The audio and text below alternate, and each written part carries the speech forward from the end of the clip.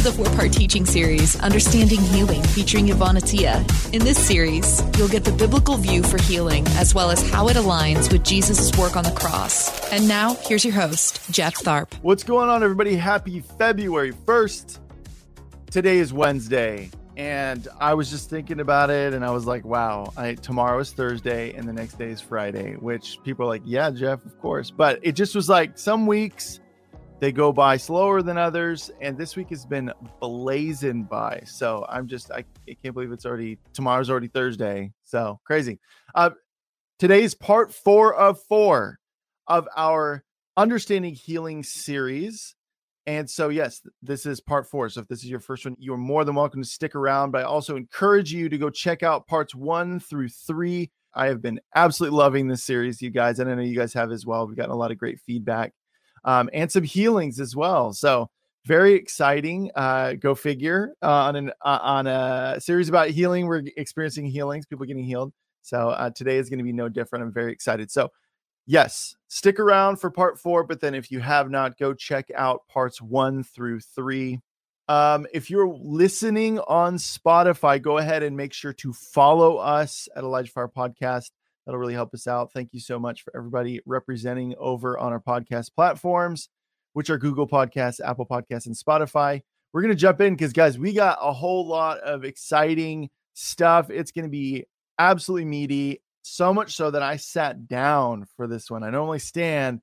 I saw the volume of notes, and I was like, ooh, boy, this is going to be awesome. So I got my coffee, got my notepad, and I got my keister in a seat. So this is going to be a great episode, you guys. This is a grand finale, part 4 of 4 of Understanding Healing. So to introduce my guest today, she's an author, she's a teacher, and she's also the founder of Celebrate Freedom Ministries. Let's give it up for my guest today, Yvon Attia.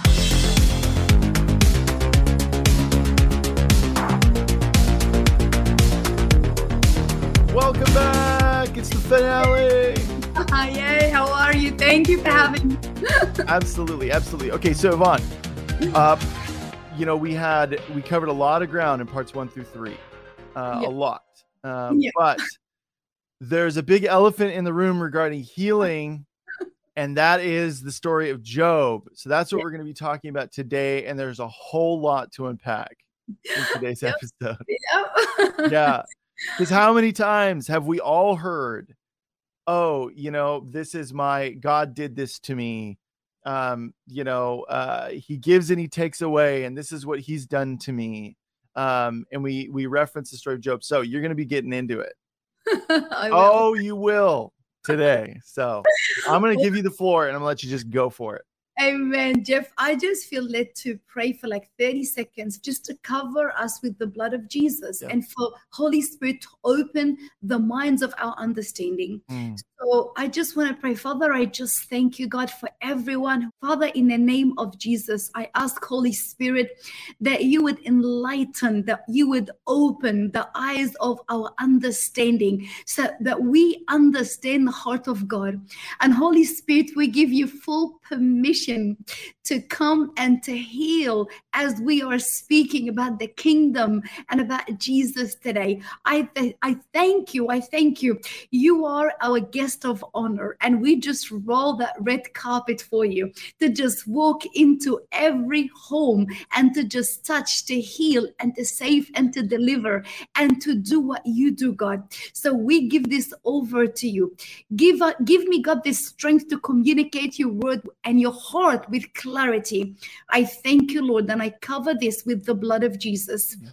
In the name of Jesus. Amen. Amen. Amen. Well, Jeff, let's get right into it. Yeah.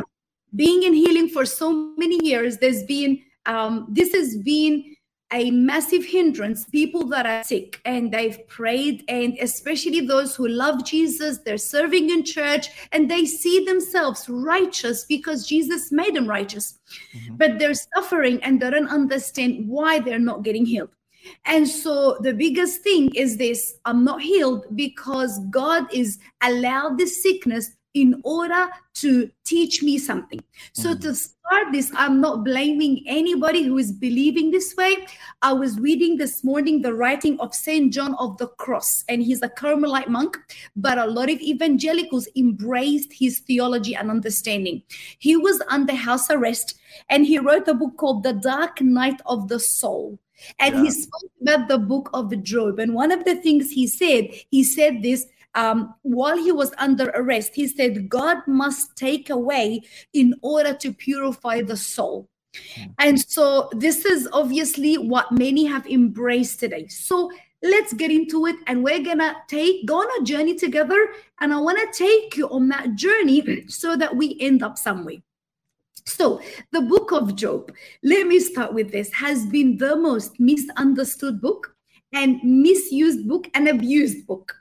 And so the reason, I'm going to say two main reasons. Number one, many believers believe that Satan manipulated the heart of God to afflict a righteous person in order to test his integrity. The next one, others believe that this wasn't God, this was Satan. They understand that, but they say, hang on a second, God permitted Satan to touch Job and to bring all this affliction upon him.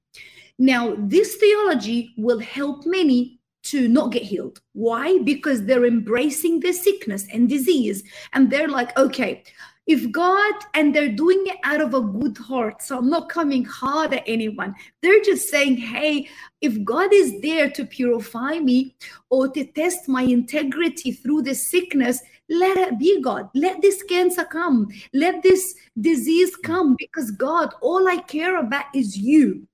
And of course, that does not sit right with what Jesus revealed to us about Father.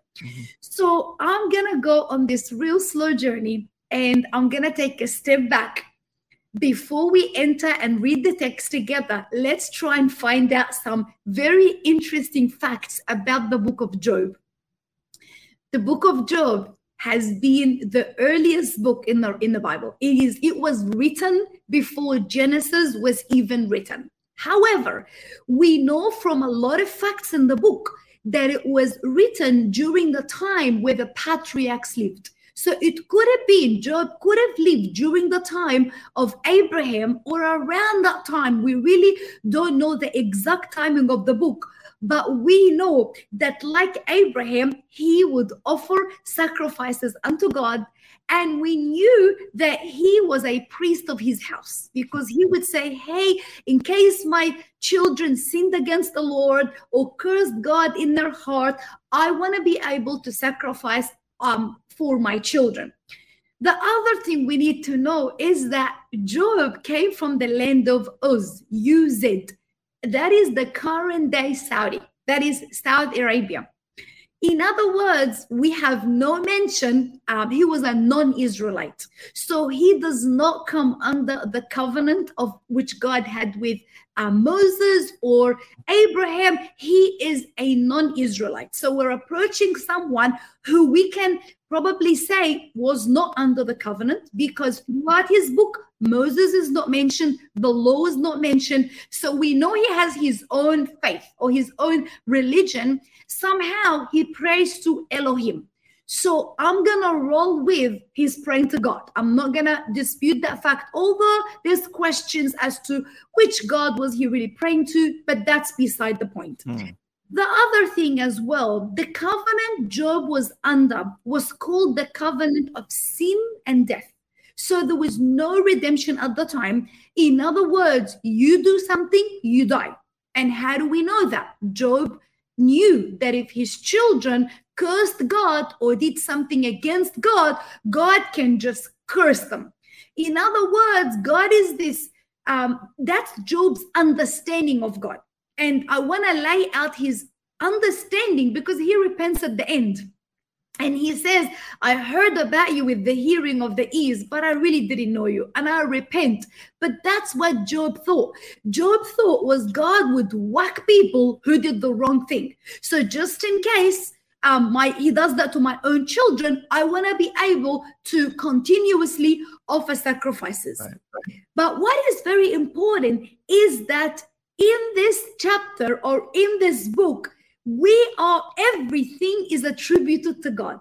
The evil and the good and the bad and the ugly is attributed to the sovereignty of God.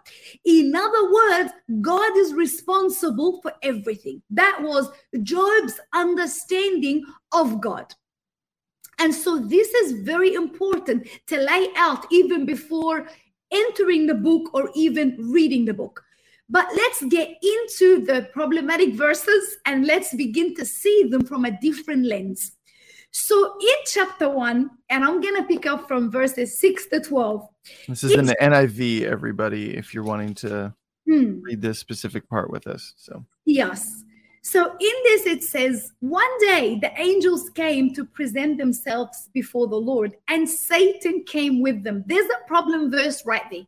Yeah. Because, and I'll be honest, many people don't understand it, and I don't understand it. I don't understand how in the presence of God, Satan can be there. But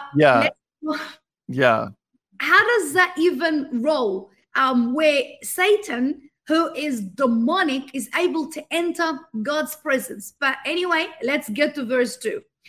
Then the Lord said to Satan, "Where have you come from?" Satan answered the Lord, "From roaming through the earth, going back and forth." Let's stop there. Does God not know where Satan came from?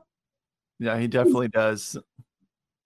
Exactly. If God's all-knowing, God of course knows. So why is God even asking him?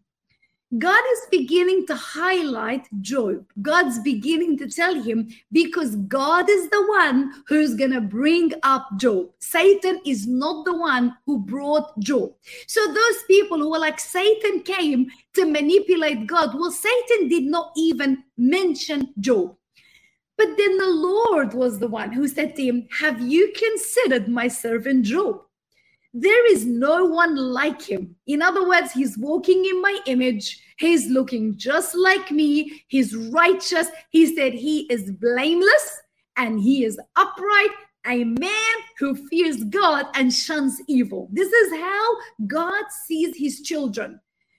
And so we get to see that God is the one who's bringing up Job, mentioning Job, and God is the one who is esteeming Job because Job is walking in the image of God, which is beautiful.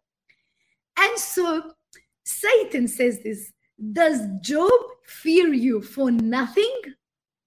Satan replied, "Have you not put a hedge around him and his household and everything he has? You have blessed the work of his hands so that his flock and herd are spread throughout the land." In other words, Satan is telling him, he doesn't love you, God. He needs you. I mean, why would he not love you? You put a hedge around him, you blessed him, and I want to underline the word "you blessed him," because we know later on from the book of Numbers, when God's people were walking and the prophet came to curse them, he wasn't able to curse them. Why? Because he said, "I cannot curse something that God had blessed." And there's a key right there. How can God curse what God has blessed? So God's already gone and blessed Job. Satan knows it. How can God go against himself when God's gifts are irrevocable, when the prophet Balaam could not curse God's people because God blessed them? So how can even God do that? Big question mark. We'll find out later. So Satan says to him, "You put a hedge, you blessed him, you gave him nothing to complain to you about. But hey, if you stretch out your hand and you strike him, he will curse you. His true colors will come out." In other words, Satan is telling God to do something that God cannot do. There's another big key. So he's telling God, "You blessed him, go and curse him." Does God do that? Is that what Jesus revealed to us about the Father? that God has two natures. He blesses and then the next day he curses? Big question mark. But the big elephant in the room is coming. The Lord said to Satan, this is verse 12, behold, everything he has is in your power. In other words, Satan, you're coming to me because you want that permission to go and curse him. I am going to give you a permission slip. Now, that's a very problematic text. Why? Do we think that Satan goes to heaven on a daily basis collecting permission slips to afflict God's people? Come on. It's definitely what's been taught. Yeah. He kills and he steals and he destroys. These are the words of Jesus. And so does he go to heaven and the angels have got all those permission slips and they're like, okay, curse this person, bring blindness to this person, bring cancer to this person. Is that what happens? I don't think so. And that's not what Jesus taught us as his children. So there's something missing because the Bible says that God said to him, everything is in your power. And it says, then Satan went out from the presence of the Lord. So what is happening in this passage that many of us are struggling with? We know that God cannot do that. God is going against his nature. Yet this verse says that God said to him, behold, he's in your hands. The biggest key that's going to unlock this for us, Jeff, is that when Adam lost his authority, he lost it to Satan. So what does that mean? At this time, the whole world was under the authority of Satan, not God. So how do we prove that from Scripture? We prove that by going to 2 Corinthians 4:4. So chapter 4, verse 4, it says this, that the God of this world has blinded the minds of unbelievers. Who is the God of this world? Satan. Yeah. Because when God created man and woman, God said to them, I'm going to give you authority and dominion to take over this earth and to multiply and to be fruitful. When Adam ate from the fruit tree, what happened was he sold his authority over to Satan. So at this time, God is telling him, Job is not under my control. Job is under your control. Why are you telling me to do something that I don't do when you know that you are the God of this world? Furthermore, Ephesians 2:2, he's the prince of the air. It says this, that the prince of the power of the air. In another translation, it says that Satan is the commander of the powers in the unseen world. So when he came to God, he was the one whom Job was under. So when we come and read this, when it says that, behold, everything's in your power, God is not giving him a permission slip to destroy his beloved. God is saying to him, you are the God of this world. You are asking me to do something that only you can do. What's another scripture that will support what I'm saying? In Luke 4, when Jesus was tempted, the devil came to him in verses 5 and 6 and said this. Then the devil, taking him to a high mountain, showed him all the kingdoms of the world in a moment. And the devil said to him, all this authority I can give to you with their glory, for it has been delivered unto me, and I can give it to whoever I please. Boom. There it is. That just locks it up. Yep. In other words, at this time, the world was under the control of Satan. So why did Jesus need to come and save us? It says he came and he transferred us from the kingdom of darkness to the kingdom of his beloved. That's why the cross of Jesus is central to salvation, because it's the cross of Christ that moved us to this place.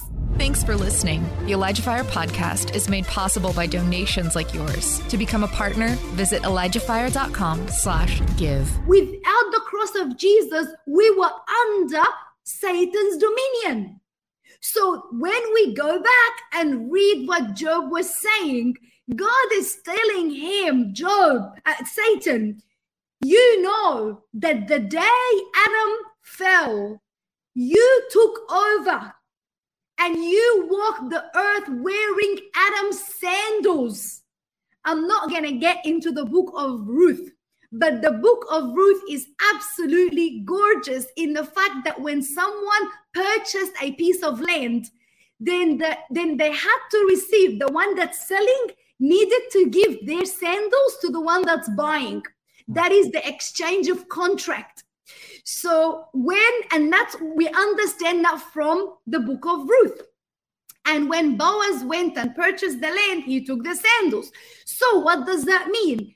Adam gave his sandals, his authority, his dominion. He handed it over to Satan the day he fell.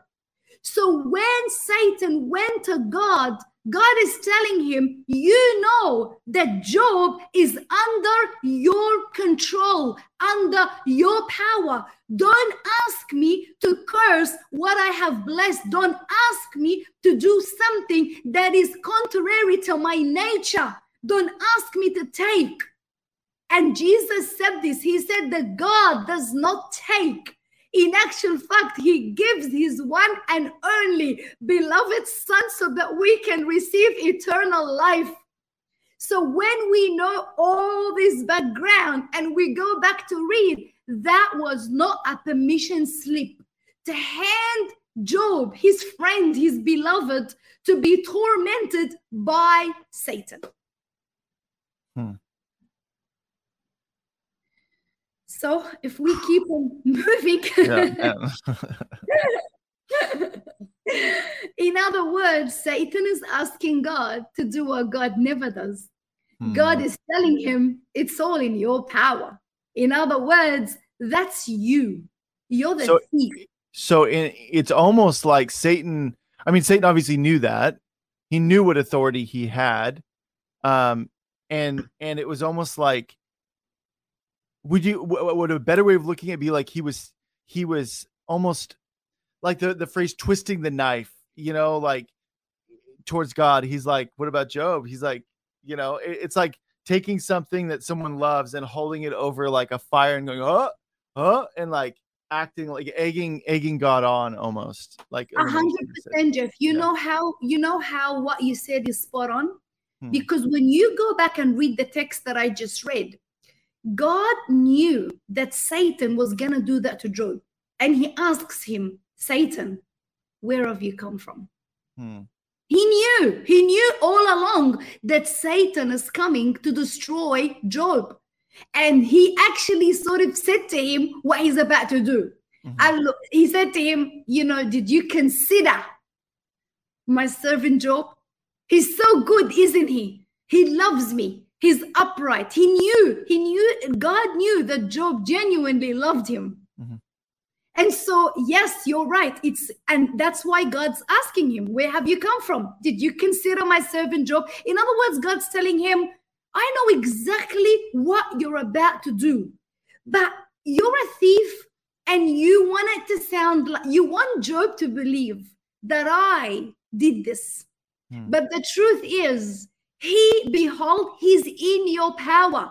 When he says he's in your power, God is not giving permission slip. God is saying to him, you had this authority handed over to you when Adam fell. So don't ask me to do something that I don't do. He's under your power. You are the one. And You know what, Jeff? How do you know with all those supporting passages that I read? Let's go back to the text. Back to the text, which is Job chapter 1, verses 13 to 19. Let's see the result. The Bible says he goes out from God's presence.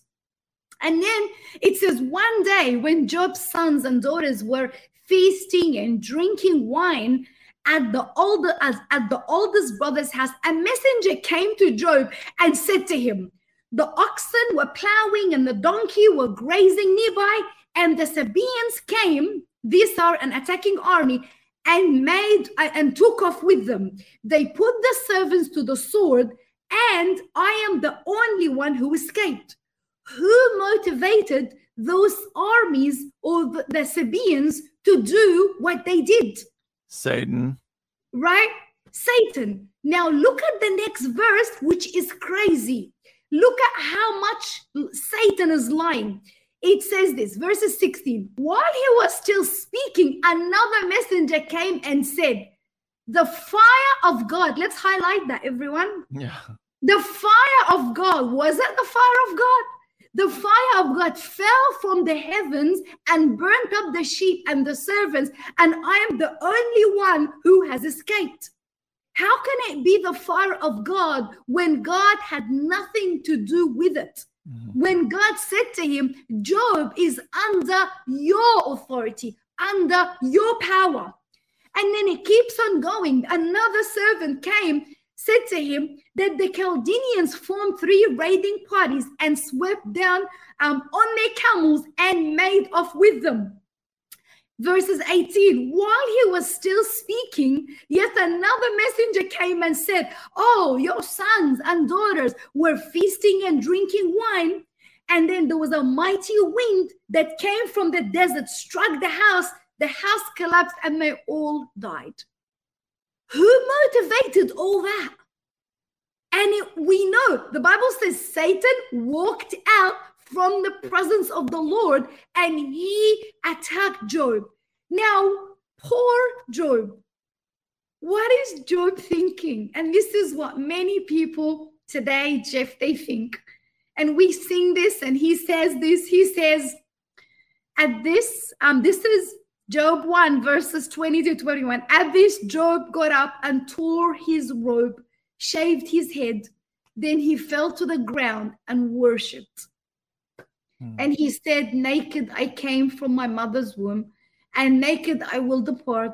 The Lord gave, and the Lord takes away. May the Lord's name be praised. And so what we do today is that many believers like Job believed that God was the one who did all this to test their integrity. And we sing songs. I'm going to quote an ancient song, and it's still being sung in a lot of churches. It says that the Lord gives, but he's quick. Lord, you give, but you are quick to take away. So I will not set my heart on what you give. So the Lord gives, but don't set your heart because he's just going to take it away. Yeah. What if you, Jeff, when it's your wife's birthday and you know she likes something and you go and you get her a beautiful perfume and you're like, babe, you know, I got this for you on your birthday. And she's like, oh, thank you, Jeff. I love it. And she's wearing it every day. And then one day you're like, you know what? I want to take it away. Yeah. But it wouldn't go over well. It's not going to go well. No. But imagine that was a child. Yeah. Imagine when you tell a mother that God had a greater need for your child in heaven.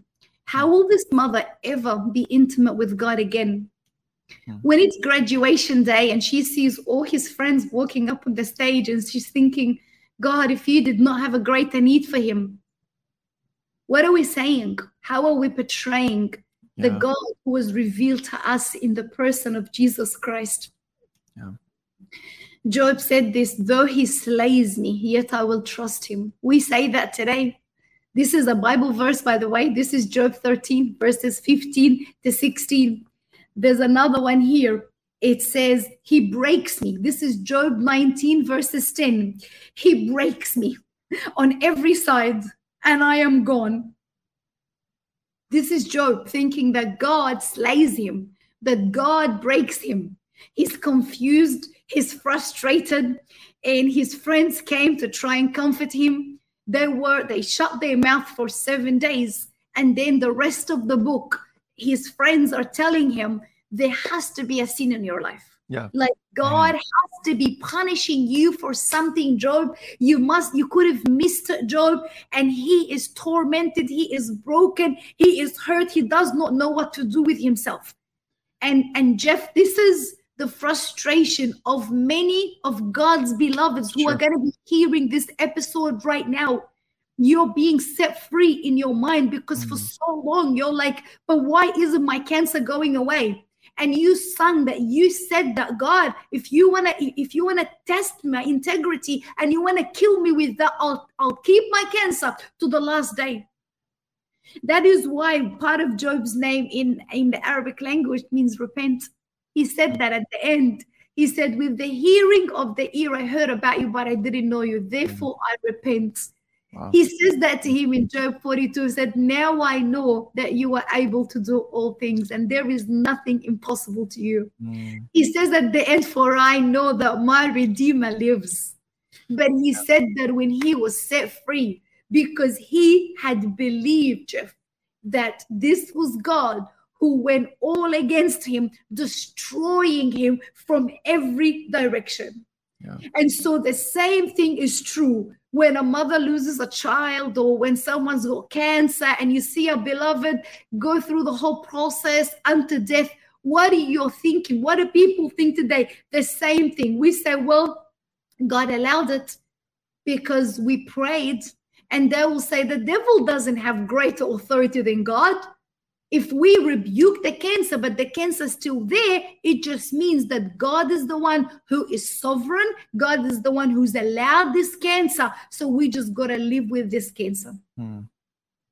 Yeah. Well, and so much Christian theology, I can speak for the 20th century and now in the 21st century, but is based off of Job's lack of understanding, Job's friends, and that whole idea of you give and you take away, and there must be sin in your life. I mean, man, how many times have I heard that about people that didn't get? They must have sin in their life, And I'm like, then it really starts to mess with your theology when you see people get prayed for on the street who are sinners, and they get healed, and like. That really starts to mess with your theology. And I remember when I was in YWAM, and it was like when I just gotten into it, and there was a guy giving a lecture, and he said, just to kind of egg us on, he goes, do you know that not everything in the Bible is true? And we're like, what? And he said it. And then he quoted this part about you give and you take away. He's like, that is actually Job's false understanding of what's happening. And honestly, and he gave kind of a loose, nothing quite like this, but he gave kind of a loose breakdown of what happened, Satan's authority versus God's at the time. And it was just like, whoa. And then it just started this big snowball for me of like, my understanding of this book is so off kilter. Yeah. Yeah. I think, and at the time we were singing this song, blessed be the name of the Lord. And there's like a part of you give and take away, you said it every, and I was just like, I couldn't sing the song anymore. That part, I was just like, blessed be the name of the Lord. Yes. But this part of this worship song is actually not accurate. Like the message of it totally ruined the message of the song for me. Cause I was like, but this is a big deal. Like this revelation right here is a big deal for a lot of people. It is, Jeff. And when we get set free from this, I know people, as you said, the 10 lepers that Jesus healed. Are you trying to tell me that the whole entire 10 had no sin in their life? When Jesus healed multitudes, did none of the multitudes have one sin in their life? So you get to see how Jesus ruins this theology. And as as you said, for me, there's many songs right now I cannot sing anymore because he's not the God who gives and takes away. He's the God who gives and blesses abundantly. Yeah. This is who he is. And until we have this revelation of who he is and how Jesus revealed him to us, and not just that, Jeff, we are under another covenant. That is why the writer of the Hebrews is super excited. He says, guys, that the old covenant is made obsolete. We are under the new covenant. It's better. It far exceeds Moses. It far exceeds the high priests. So now we're picking on Job. Job was not even under the Mosaic covenant. You're speaking about someone who used to come from the land of Saudi. Yeah. So, and even with that, if we try and fit him into our theology, even under the Old Testament Mosaic law, he doesn't even make it. Right. It was like, I mean, if this is the first book written, we don't know exactly when it was written, but we can assume it was at least parallel to what was happening in Egypt and the Mosaic, the old covenant that was established. But he was outside of that anyway. So this could have either been pre-old covenant or he was running parallel to it, but he wasn't a part of the Mosaic law, like that community of Israelites.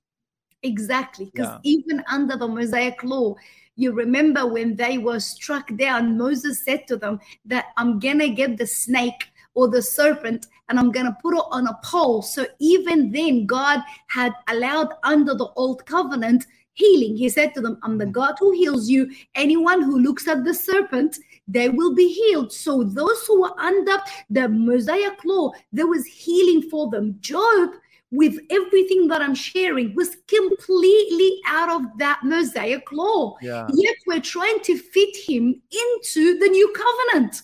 It really blows my mind. And I know, Jeff, that many are going to be repenting right now just because Holy Spirit is opening up all those light bulbs. And God's like, I'm showing you this because I want you to live. I want you to receive your healing. This is why we're sharing this. Yeah. So really quick, Yvon, and if you're going to be hitting this later, then just let me know.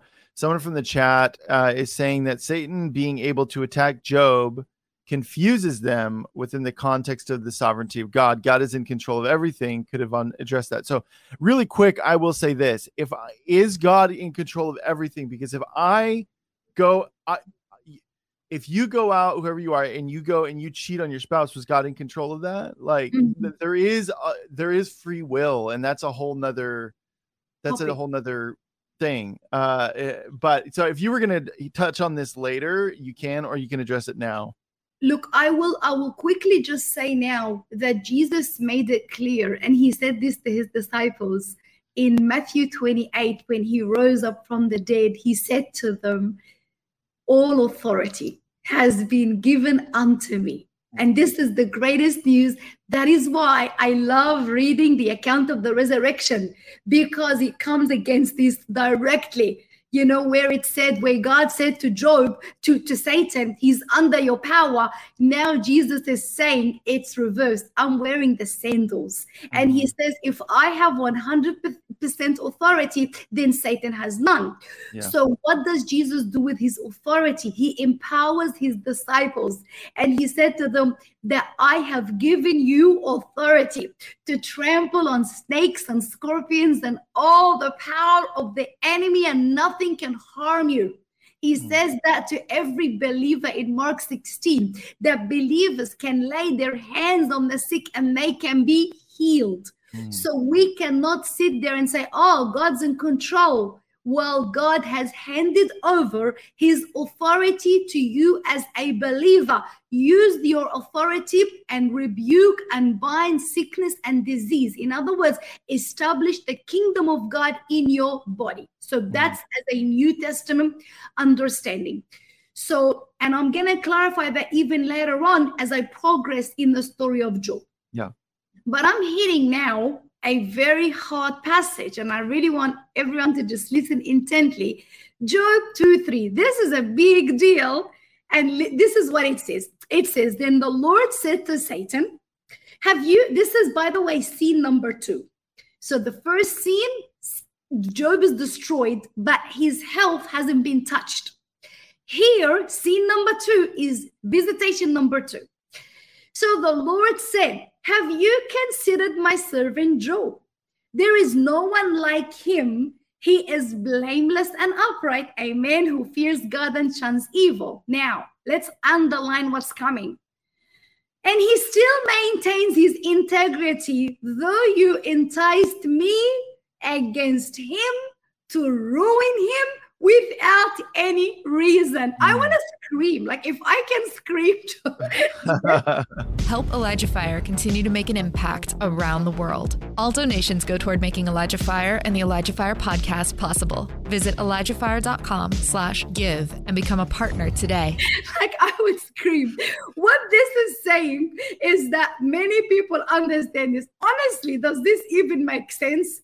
That God is saying to Job that you enticed me. It's like this, Jeff. It's like, I have a son, Raphael, and Esther, my daughter, and I love him so much. Could you imagine if I was a mother in my right mind, that an enemy would come to me and tell me, hey, I want to entice you against your children to go and destroy them. And I would be like, yeah, prepare to meet Mama Bear. Yeah, like, yeah, right. No way. And I'm going to ruin my children's lives. And guess what? For no reason. He says to him, though you enticed me against him to ruin him without any reason. So surely there's something missing in translation. This cannot be the heart of God. Let's get deeper. The word entice means to turn against. Can Satan change the heart of God? We need to ask ourselves that, and especially for no reason. Okay, so what is God saying?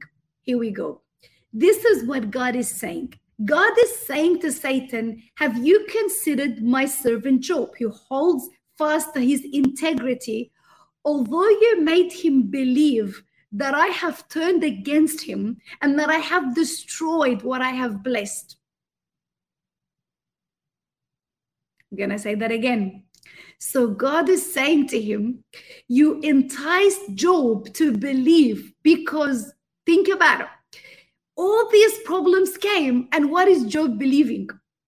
Job is believing in his mind that I'm righteous, that I love God, but yet God went out to destroy my life when I haven't done anything wrong. So God is telling Satan, do you still see how amazing he is and how full of integrity he is, although you enticed him to believe that I ruined him? You made him believe that I ruined his life for no reason. So we need to understand the word enticed. Enticed here doesn't mean that God can be, that Satan can entice God to ruin us with no reason. If anyone does that, Jeff, what happens to him? They're held in a criminal court. They're sentenced to death. They're sentenced to a life sentence. You think about it. Someone who's innocent, they're just minding their own business, and you just go in and you kill them. No reason. You just destroy their life. Would this be allowed by our earthly rules? How can God, who is just and fair and compassionate and loving, say that? So what God is saying, he still maintains his integrity. Though you enticed him, you made him believe that I turned against him. You made him believe that I am the one who takes away. You made him believe that I am slaying him. And these are all verses that Job believed and quoted. And so, in other words, God's saying, you did this stuff, and now he thinks that I did it. And how do you know that? All his friends hear the conversation. None of the conversation of his friends are telling him that Satan did this to you. If you go and read most of the book of Job, what are his friends saying? God did this to you because there's sin in your life. God did this to you because maybe you opened up a door. God did this to you. God did this to you. So what is Job believing? That God went out to destroy me when I did nothing for God. So going back to the verse, this is what God said. He still maintains his integrity, though you enticed me against him in his mind. You got him to think that I want to destroy him. And there was no reason for me to do that. And so the result of this particular part is this. Satan said to him, well, skin for skin. I want you to touch his body. In actual fact, before I get to this, in verses 7, it says, so Satan went out from the presence of the Lord and afflicted Job with painful sores from the sole of his feet to the crown of his head. So in this part, Satan is saying to him, skin for skin. He is still maintaining his integrity because you didn't touch his own health. But you touch his health, he's gonna curse you to your face. And so he goes out from the presence of God and he inflicts this. And the Bible says, so Satan went out. So who inflicted Job's body? Satan. Wasn't God? It was Satan. No. But he made him believe. Satan made Job. See, our thoughts, Jeff, play a huge part in our healing. Because if Job believed that God was the one who did this, then let the Lord's name be blessed. What am I going to do about it? But the Bible clearly says in Job 2:7, so Satan went out from the presence of the Lord and afflicted Job with those painful sores. So it was Satan who struck him. But guess what? Even Job's wife believes that this was not Satan, that this was God. And so in verses, same chapter, Job 2, verses 9 to 10, his wife said to him, are you maintaining your integrity? Curse God and die. What is she believing? She's also believing that God is such a horrible God, because although Job is a blameless man, God cursed him for no reason. So she's just like, curse God and die anyway. And this is Job's thinking, Jeff. Here it comes. He says to her, are you talking like a foolish woman? Shall we accept the good from God and not the trouble? What's Job thinking? Job thinking that this is trouble. It's come from God. Satan's not even on the radar. His name does not even get mentioned by Job. It doesn't get mentioned by his friends. So when I go back to read that verse that is very problematic, it says, which is Job 2:3, it says this, God says, and he still maintains his integrity, though you enticed me against him to ruin him with any reason. So God is saying to him, you made him believe that I was against him for no reason. Yet, even with that understanding in Job's theology, he still is blameless and he still maintains his love for me. Well, the results of sin number 2, he goes out, he inflicts him with the sickness. His wife's like, come on, just curse God, just go. God did all this for you. So what does Job say? All this trouble has definitely come to me from God. And so the rest of the book, his friends are just going at him. And so we get to see that this is where many, many, many believers are there today. I am not gonna pick up all different passages from the book, but every single passage, the Bible tells us here that he feels disoriented, he's feeling out of place, he's feeling deserted, and he doesn't know what's going on. His children just died, he's lost his business, he has nothing, he's got boils all over his skin, and he's believing that God did this for me, yet I'm still going to maintain my integrity.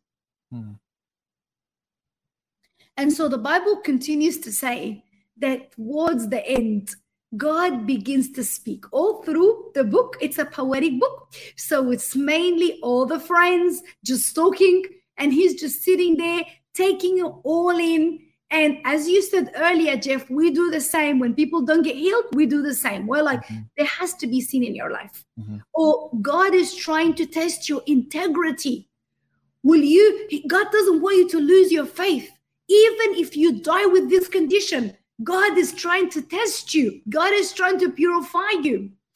And when I looked at the story of St. John of the Cross, when he spoke about the dark night of the soul, he didn't have sickness. What he was going through was arrest. He got arrested because he was speaking Reformed theology. So we need to understand, like we said before many times, the persecution last week when we spoke about Paul's thorn in the flesh. Persecution is part of the gospel. But we need to understand that God would not use sickness and disease to discipline his children. That's huge. We need to know that. Now, in the book of James, James tells us that God cannot be tempted by evil. In other words, God is, why? Because we said last week and the week before, sickness is a result of sin. Jesus dealt with sin, therefore Jesus dealt with sickness. Hebrews 12 says that whoever the Lord loves, he disciplines. But how does he correct? How does he discipline? He would not go and inflict cancer. And not just that, wait until you fully die. Like how many people fully died? Like, if God was using cancer, it might come for a month or two and then it goes away. But when you see a believer die with cancer, you're still telling me that God is disciplining them? So we need to understand that the discipline of God is not going to be with sickness or disease. God tests his people and God does not tempt his people. Huge difference. Yeah. So when God tests, God tested Abraham. In Genesis 22, the Bible says, and God knew that Abraham was going to pass the test. So the test is to elevate your faith.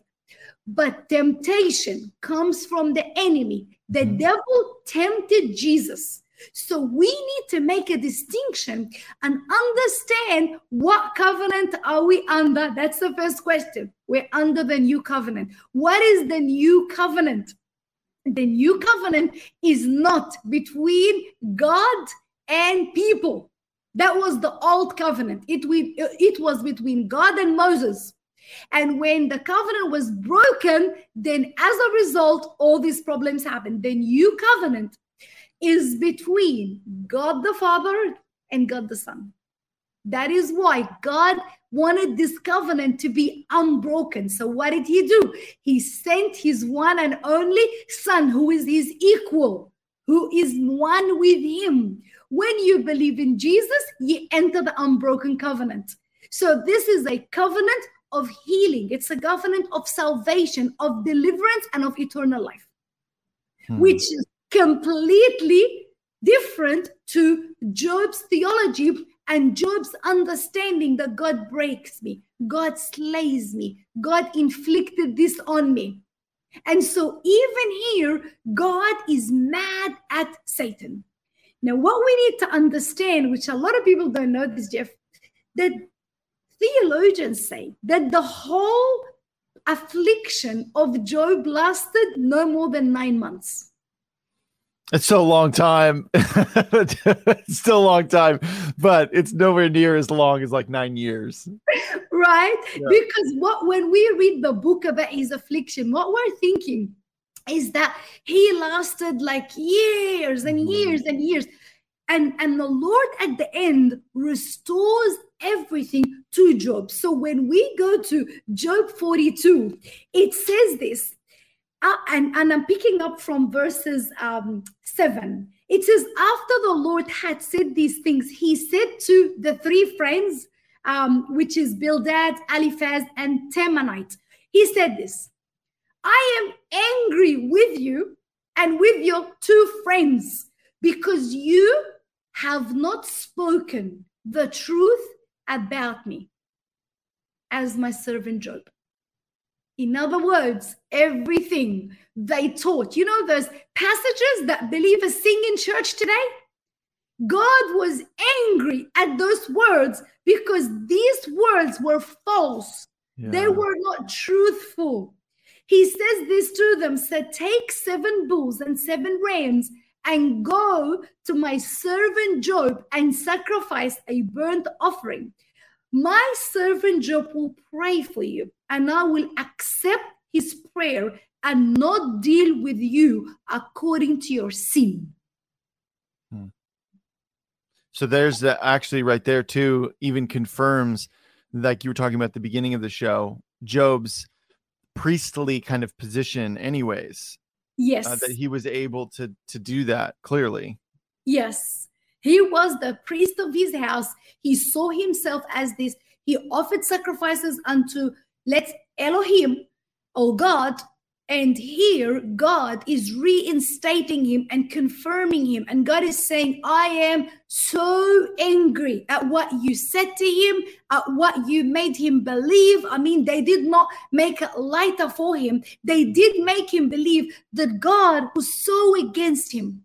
And he himself began to say all those verses that we pick up today. Could you imagine, Jeff, you wake up in the morning and you're like, okay, I'm going to go to scriptures. And that's why I sort of don't recommend that you randomly open the Bible, because it works. It worked with me many times when I was like, Lord, I'm discouraged. I need a sign. Yeah. Right? Yeah. And then you open up and it says, he slays me. He breaks me out of the couch. So we can't use that verse. Why? Because Job himself repented. Job said, God, I didn't know what I was doing. I didn't understand who you are. I didn't understand your character, your nature. So if you remember, Jeff, last week when I spoke about the Apostle Paul, I said context is everything. Mm-hmm. You cannot take out a verse and make up a theology when it's like, who wrote it? And I always teach this. Whenever you pick up scripture, there's always 3 levels to the level of understanding. And it's called this, them, us, and me. What is them? When I pick up a scripture, what is that verse saying to them? In other words, to the original hearers of the gospel. What is it saying to me? And then what is it saying to us as a corporate church? When we analyze scripture in this way, what's going to happen is like he slays me or he breaks me on every side. What is that saying to them? I'll immediately understand, oh, that was Job saying that because he thought that God was, wrong understanding. Yes. Yeah. You see what I'm saying? Yeah. And so in the same chapter, it says this in verses 16, and after this, Job lived 140 years. So after this incident, God gave him another 140 years. The Bible says he saw his children and their children to the 4th generation. Oh. And it says, and so Job died an old man and full of years. In other words, the sickness or disease did not get to the level where it completely killed Job. And that's what we see with believers today. They end up completely dying. And then at their funeral, we stand up and we say, well, Lord, you gave and you take away. Naked I came, naked I go. And that's exactly what we continue to repeat. In Job 42, verses 5 and 6, and I want to highlight that, Job says that, I have heard of you by the hearing of the ear, but my eyes have now seen you. So God, even because of his integrity and because of his upright heart, even those who are out of the covenant, they could still see what God is like and have an understanding of God. And then he says, therefore, I despise myself. So, and then he says, and I repent in dust and ashes. What he's saying is, God, I'm so sorry. I take back everything that I had believed. I take back the fact that I believed that you allowed it.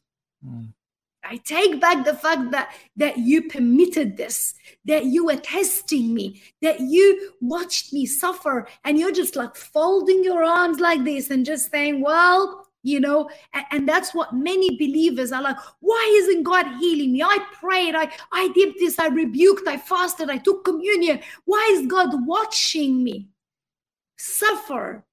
The only answer could be God's permitting this. Thanks for listening. The ElijahFire podcast is made possible by donations like yours. To become a partner, visit ElijahFire.com/give. And so we need to start repenting. And what is a New Testament approach when that happens? Because I can understand that it can get so frustrating and it can just get so hard. Yeah. The answer is we don't know. We do know that the kingdom has come with the coming of Jesus. We know that he's paid the price. We know that healing is our inheritance and that we carry authority. But why am I not healed yet? We don't know that. But we know something. And I always say this to Jeff, to people. If I am praying for someone on a wheelchair and they're not healed, I'm going to be angry, not with anyone, with probably just the devil, that this is not happening, or with me not understanding. But let's say this was not me. Let's say Jesus physically was in the room or still here with us, and he was the one who laid hands on that paralyzed person. Would he stand up or would he not stand up? He'd definitely stand up. He will definitely stand up, right? So what does that mean? It means that I am on the journey of walking in the full authority and image of Jesus. It's not for me to become disappointed with myself. It's just for me to grow. What is the Christian life? To have your mind renewed so that we can walk like him, talk like him, and we call that the journey of sanctification. So let's say you're praying to someone and they're healed of a headache or a back pain. Awesome. But then you pray for someone with cancer and that doesn't happen. It's okay. You're on that journey. As long as you begin to align your thoughts with God. Yeah. And the thing is, I remember, I think it was week 2 that you asked me, and I was about body, spirit, and soul. We need to understand that the moment you believed in Jesus, his resurrection power filled my spirit. This is power to heal, and this is not any power. It is the power of the resurrected Messiah. It's there. Mm-hmm. Now, this power in my spirit is actually trapped. It needs to reach my sick body. Why is it trapped? Because of my thoughts, my soul.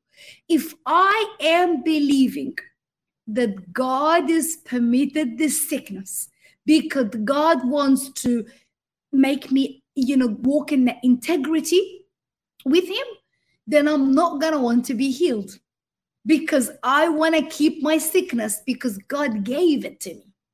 Hmm. And I'm going to tell you something that's going to freak many people, Jeff. About 10 years ago, I met this lady in the Orthodox Church. And what they believe and what many churches do believe is that cancer is the disease of paradise. And I think I spoke about that before because they have this false theology.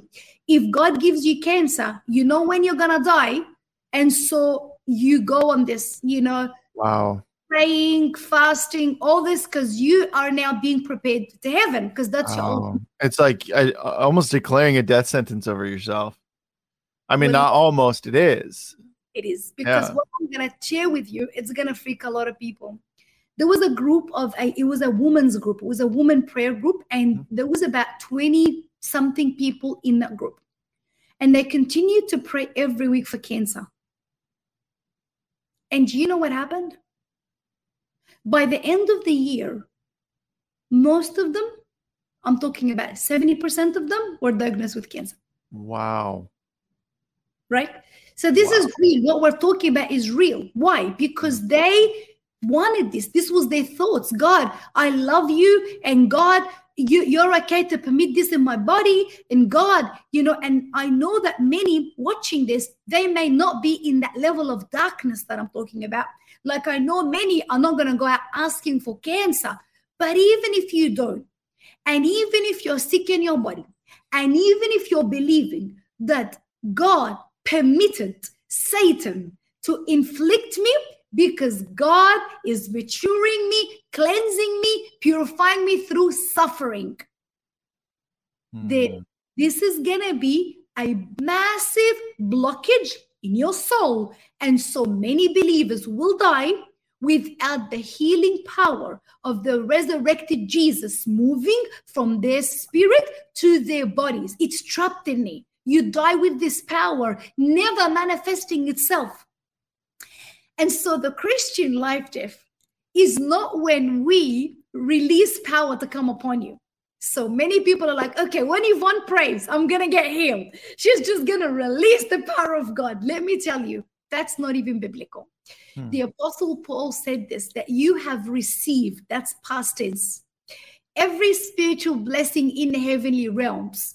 He doesn't pray so the church can receive anything new. He is saying you've already received the walk in it.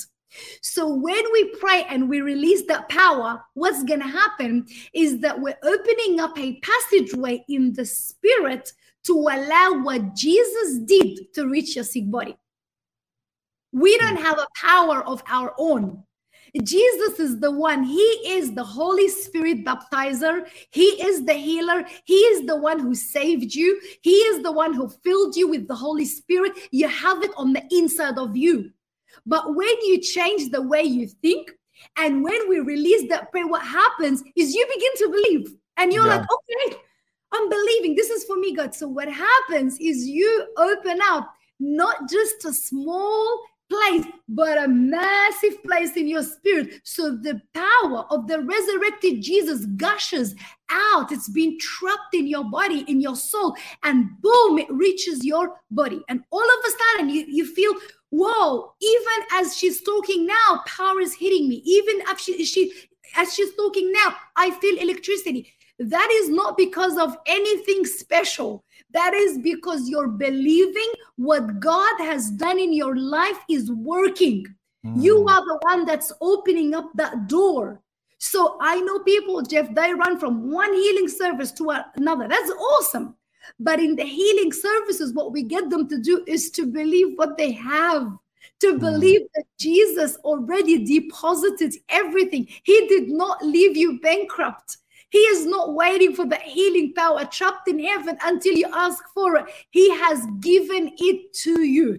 So you need it's like the belief that someone else has something that you don't when you have equal access to it. And the image I got was actually Christmas morning, where it's like you get all these amazing presents and you're so stoked. It would be like the absurdity of going up to somebody and going, hey, can I get such and such, when you just received it and it's there in the box, you just need to open it up. And the absurdity of that, we would never do that, because when you're given these presents, they're yours and you can do whatever you want with them, and you can open them, you can use them as much as you want. And so it would be like the absurdity of that, of being like, pray that I can do that. I want this. I'm like, you have it. You have it. You have it. So. Have it. And Jeff, when we go back to the book of Job, the last few chapters, God is finally breaking in, stepping onto the scene, and he's addressing Job, and he's saying, Job, I want to speak to you directly now. He's saying to him, Job, where were you when I created the stars? Job, where were you when I created the clouds? Where were you, Job, when I created the seas and the whales?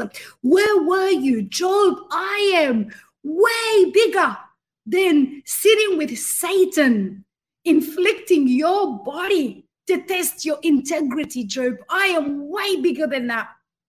You don't know me, Job.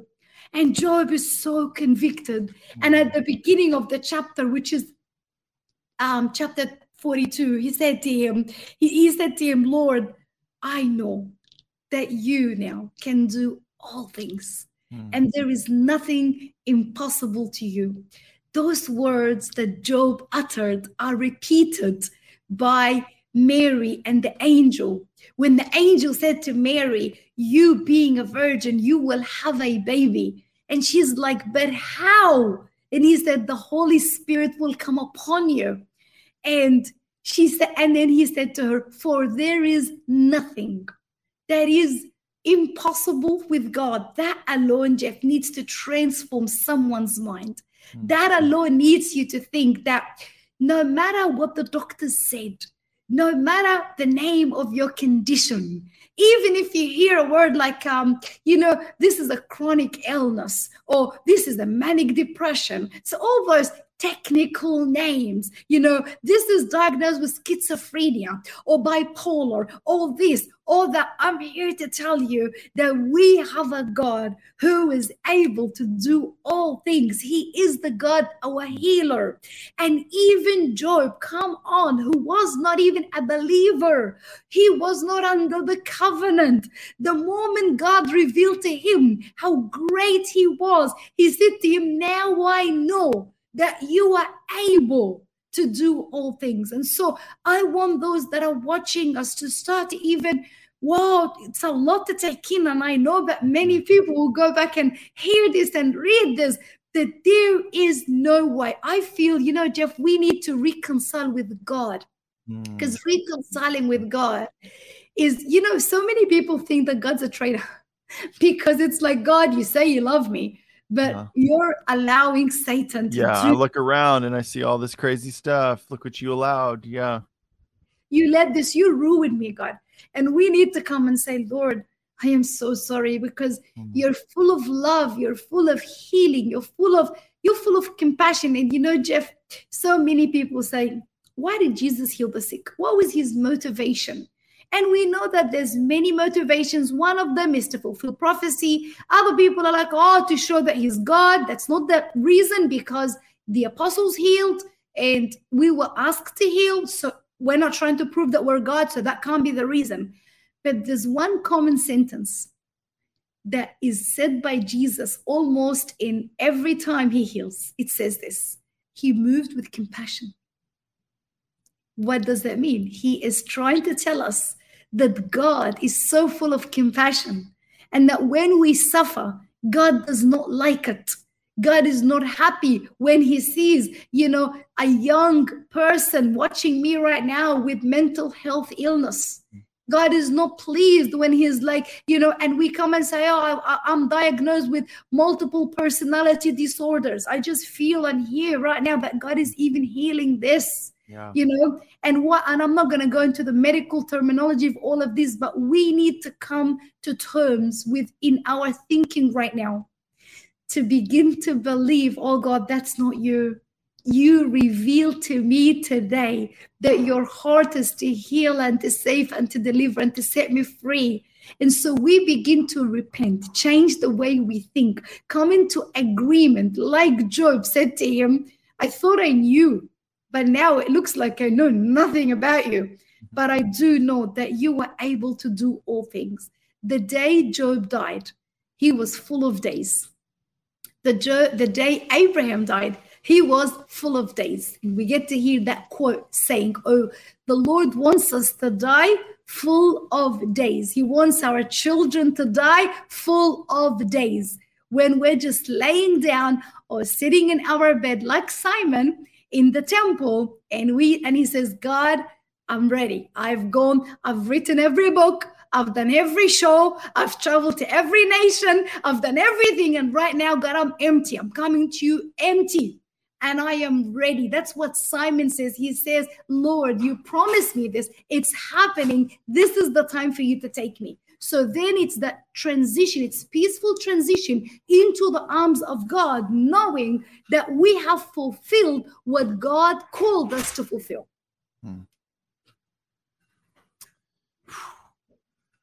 Yeah, this is good. This is good stuff. I just think I'm just so blown away by how we've allowed one book that's actually meant to expose to us the trap that Satan tries to get us in, the mental trap that Satan tries to get us in, and that it's been used to get people into that mental trap when it's meant to expose it. And we've allowed that book of the Bible to inform not just the Old Testament, but the New Testament, when Job was happened outside of the Old Covenant. And so that's not even part of the Old Covenant. In the Old Covenant, even we allow ourselves to get into this old mindset. And I always just go back to Romans 8:2, that because through Christ Jesus, the law of the Spirit who gives life has set you free from the law of sin and death. Yes. And how can that be true? Romans 8:2. How can Romans 8:2 be true if we're adhering ourselves to false theology produced by misinterpreting a book that's meant to set us free? It's meant to expose a trap that Satan uses. Yeah, and so that's just the thing that I've just been thinking about this whole time, man. It's just like, what, like, Yep. It should make you angry. It should make us angry. And it does, Jeff. It makes me so angry when I pray to people, and you know what they'll tell me? They'll tell me, even if Satan did all this, but the word that really gets me is God allowed it. Mm-hmm. And if you remember last week, I said this to our wonderful viewers. I said, go on a search in the New Testament and find out, where does it say God allowed someone to be sick or have a disease? Mm-hmm. Where, and in all of Jesus's incidents of healing, I want someone to pick up one account where Jesus says, look, I've allowed this sickness so that you can grow and learn. Or where Jesus said, this is going to teach you something, so hang on to it because it's going to teach you something. Mm-hmm. So we've actually created this God allowed theology, and now everything is just God allowed. Yeah. And the thing is, Jesus, there's that beautiful passage in the Bible where it says that people they look holy, but they're empty of power. So those words will make you feel holy. But the truth is, you're completely emptying yourself to receiving the power of God, because you're believing that God allowed it, God permitted it.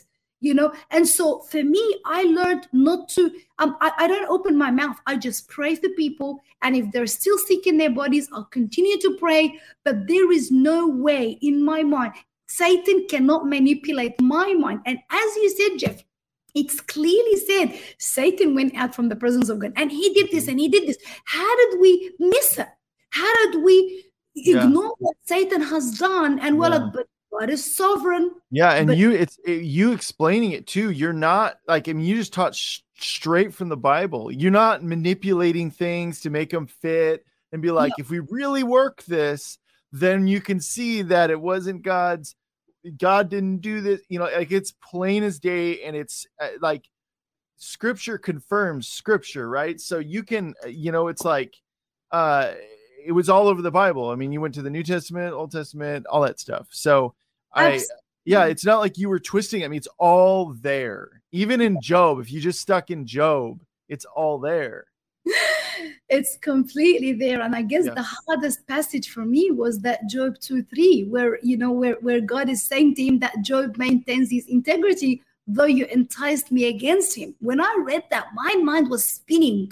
How can someone manipulate the heart of God to destroy, to ruin his life without reason? That just makes you go like, how?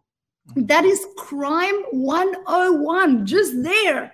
Yet we can take God as a criminal, and yet we can. And people who do that, Jeff, they find it very difficult to be intimate with God. Very difficult, because you cannot be intimate with a criminal. You cannot be intimate with someone who is going out intentionally destroying your life for no reason. So therefore, whenever we read a problematic passage like that, we need to dig deeper. Like Jesus said, when you want to build a big foundation, what do? He said, you dig and you lay a solid foundation, then you build. What we're doing is we're taking the foundations that others built because they're St. John of the Cross and because they're this person. I had someone say to me, who do you think you are? Do you think you're greater than all the early church fathers that taught us that? And you see, and I remember when I got filled in the Holy Spirit, the first thing God said to me, Yvonne, I want you to be a child and unlearn what you learned so I could teach you. So this is not about how old you are. It's about God speaking truth and setting you free, because I am believing, Jeff, even as I'm speaking, I kept on hearing the Holy Spirit saying that many, and I mean many, are going to be healed. I kept on hearing mental health. And I kept on hearing cancer. But there's going to be a lot of other conditions that God is just going to break in as you're like, whoa, I did not know that about the book of Job. Come on. Well, let's go for it. Amen. Yeah. Well, let's pray. Wherever you are, I just want you to come, and we're going to repent corporately, but I want you to begin to expect something. And as you're praying, to do something you can do. If there's a lump in your body, it's going to disappear. If you can't see, you will see. If there's ringing in the ear, that will stop. So I want you to enter in with expectation and allow what's in your spirit to touch your sick body, because that is the heart of God. So wherever you are, let's begin to enter the presence. Father, I just thank you. Holy Spirit, you are so welcome here. We bless your holy name and we thank you because you are the same yesterday, today, and forever. You are interested in our physical health, Lord, in our mental health, Lord. So, Father, in the name of King Jesus right now, we come before you.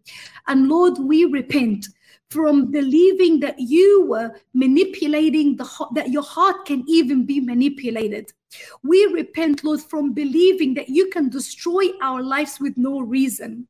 We repent, God, from believing that you allowed sickness and disease to ruin our bodies. Father, we repent and we come, Lord, and we break every covenant with sickness and disease right now. I want you to see your mind like smashing something. I want you to say this: I break this covenant with every belief that is antichrist right now, every belief that is not according to the heart and mind of God. And I want you to say this: God, I establish a new covenant of you being the God who is my healer, the God who is breaking into my life to restore it. As Jesus said, I come to bring life and bring it in abundance. So, Father, in the name of King Jesus right now, Father, I ask that you take full authority over what's about to happen. And Father, in the name of Jesus, by the authority that you have given your daughter, I rebuke sickness and disease right now.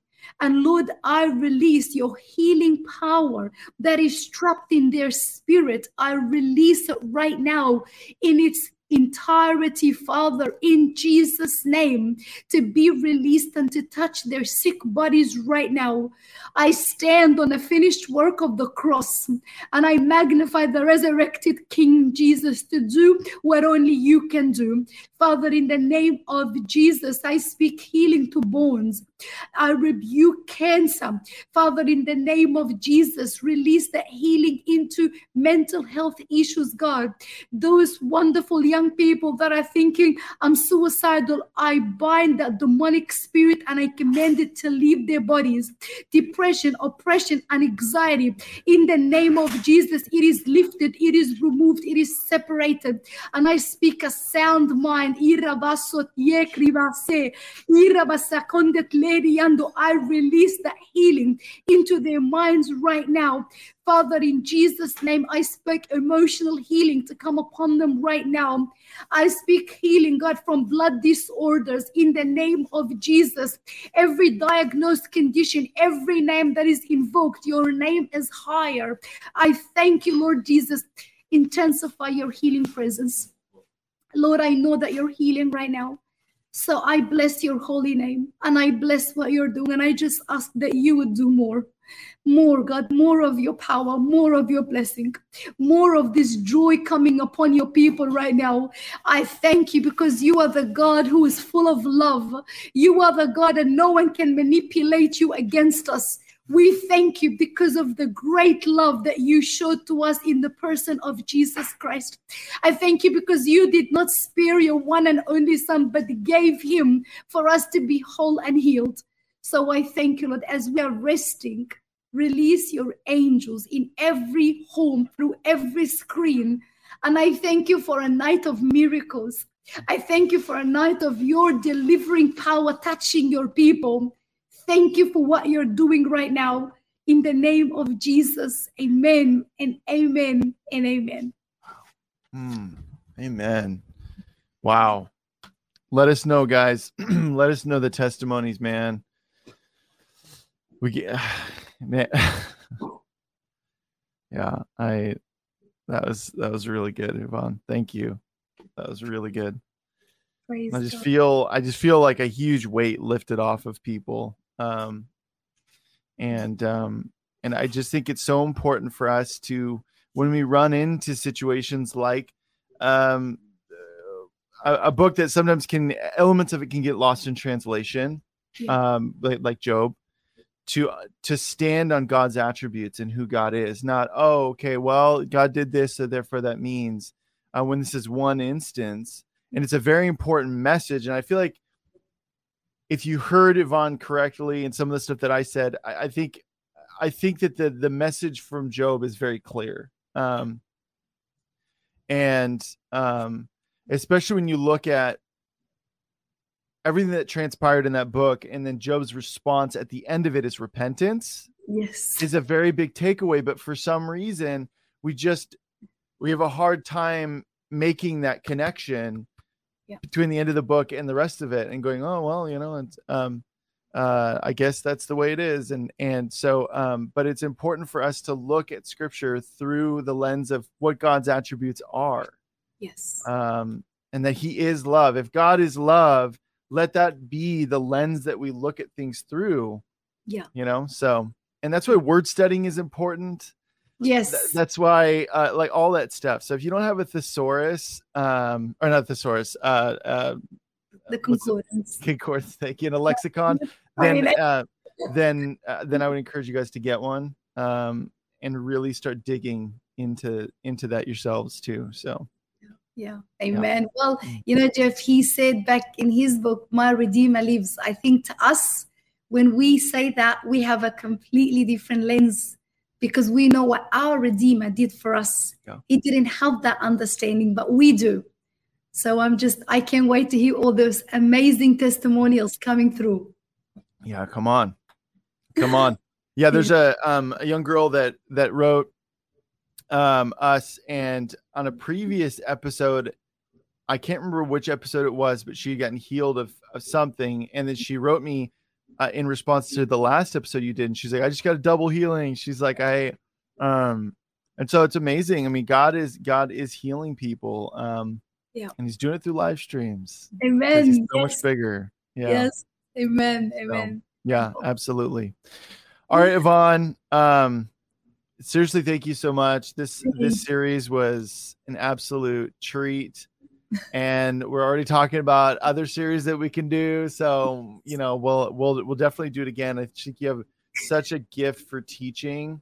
Thank you. And giving substantial, meaty teaching. And I love, love, love that you teach straight out of Scripture. And that's so important.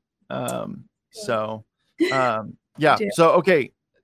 Plug your social media, plug books, all that good stuff. Amen. So it's my book, guys, Revealing the Healer. And again, it's going to expose a lot of false theology. Just like today, what we did today with Job, and last week with Paul, the same thing. And I just have been getting a lot of testimonials Jeff. It's very easy written. As you know, I just teach very easy. So those that need the book, you can get the book. Everything's on our website, celebrateFreedomMinistries.org. What's actually amazing is that there's a physical healing course that goes for 8 weeks, and it's packed. So those people that are like, I don't really want to buy a book, but I want the teachings, I want the assignments, and that course has been life-changing. So once again, they can head to the website and they can get this book. Awesome. Well, Yvon, God bless you. Thank you so much. This was so good. Thank you so much, Jeff. You guys have made it easy for me. Thank you so much for all the love and all the support. Thank you. Absolutely. We love you at the Elijah List. You're amazing. Thank you. Yeah. So everybody, that's our show. Have just a blessed Wednesday. Do yourself a favor too. With anybody that is around you that's having questions about healing, maybe they need healing themselves.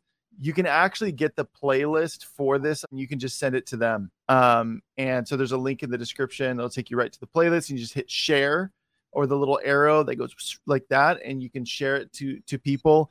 It's going to help a lot of people, and it's going to bring a lot of clarity, and it's going to get people grounded on correct theology surrounding healing. Especially with where God is taking us in the body of Christ, it's so important that we have that correct theology of healing. So important, right, Yvon? So important. And then also there's a donation link at the end, ElijahFire.com/donate. All donations go towards keeping it free. There's a lot of moving parts behind the scenes, but then every donation, a portion of it goes to our water well efforts across the globe. And just amazing things for 2023, you guys. So amazing. And all of them are made possible because of your guys' donations. So God bless you guys. Bye-bye. This has been ElijahFire. Thanks for listening. For more episodes like this, you can check out the ElijahFire podcast on ElijahFire.com, on Apple, Spotify, or wherever you get your podcasts. You can watch us live every weekday at 2 p.m. Pacific Time on YouTube, Rumble, Twitch, and Facebook. ElijahFire is presented by Elijah Streams and is part of Elijah List Ministries. Go to ElijahFire.com/give for more info on how you can donate today.